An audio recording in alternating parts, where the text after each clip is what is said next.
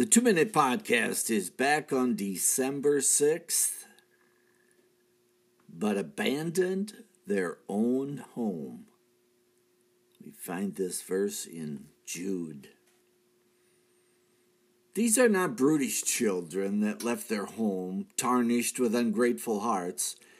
This verse speaks of the angels of darkness, the fallen ones that joined Satan's rebellion and were ejected from the presence of God. To be kept from heaven is one thing. To be kept in chains unto judgment day is quite another. These fallen ones did not keep their positions of authority. What did they do?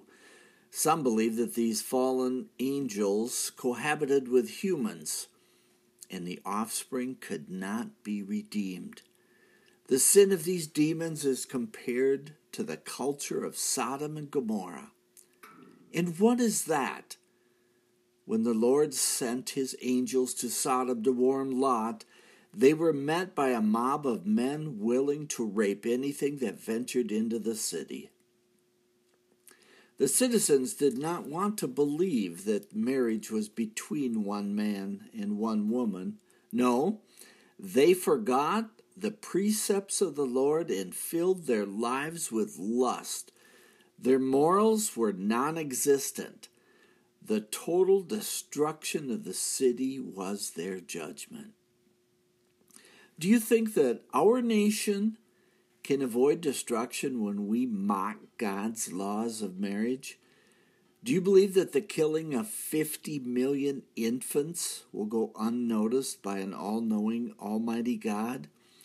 Can we survive when people are forced to provide for abortions when it violates their conscience? Do we fear the Lord? Like these angels, we sow the seeds of our ruination and we laugh at Adonai. We will not have Jesus rule over us. Not for long, my friend. Not for long. It's time to repent. And that's a 2-Minute Podcast. I'm Michael Foskey.